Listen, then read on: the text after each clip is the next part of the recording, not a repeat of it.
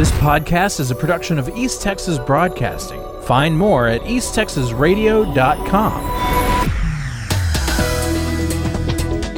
An assessment by the Federal Energy Regulatory Commission shows the Texas electricity grid remains almost as vulnerable to extreme winter weather as it was during a prolonged deep freeze in February of 2021. The report says the ability of the ERCOT grid to handle extreme winter is only marginally better. State utility regulators, however, contend the analysis is flawed. The Public Utility Commission said ERCOT has called on the agency to correct the report. City Square Paris presents a spooktacular senior bingo this afternoon at 1 p.m. on the City Square campus. It's sponsored by Visiting Angels and Summit Hospice. A free lunch will be served at 12:30.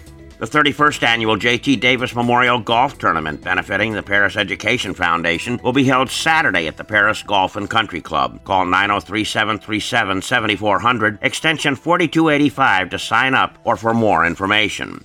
Three of the largest manufacturers of the common antibiotic amoxicillin are reporting supply concerns. Hikma Pharmaceuticals, Teva Pharmaceutical Industries, and Sandoz have all reported shortages of various doses of the drug, which is most commonly used to treat bacterial infections in children. There was a problem with some of the ballots in the first hour of early voting in Hopkins County. Voters in Precinct 1 reported that the ballots didn't include the Sulphur Springs ISD $85.1 million bond issue. County Clerk Tracy Smith said 19 ballots were affected. 9 people reported it immediately and 1 came in later. 9 people still have not been contacted by Smith, and she promised she would try to get in touch with them. The malfunction was the result of a programming error, and the problems have reportedly been fixed.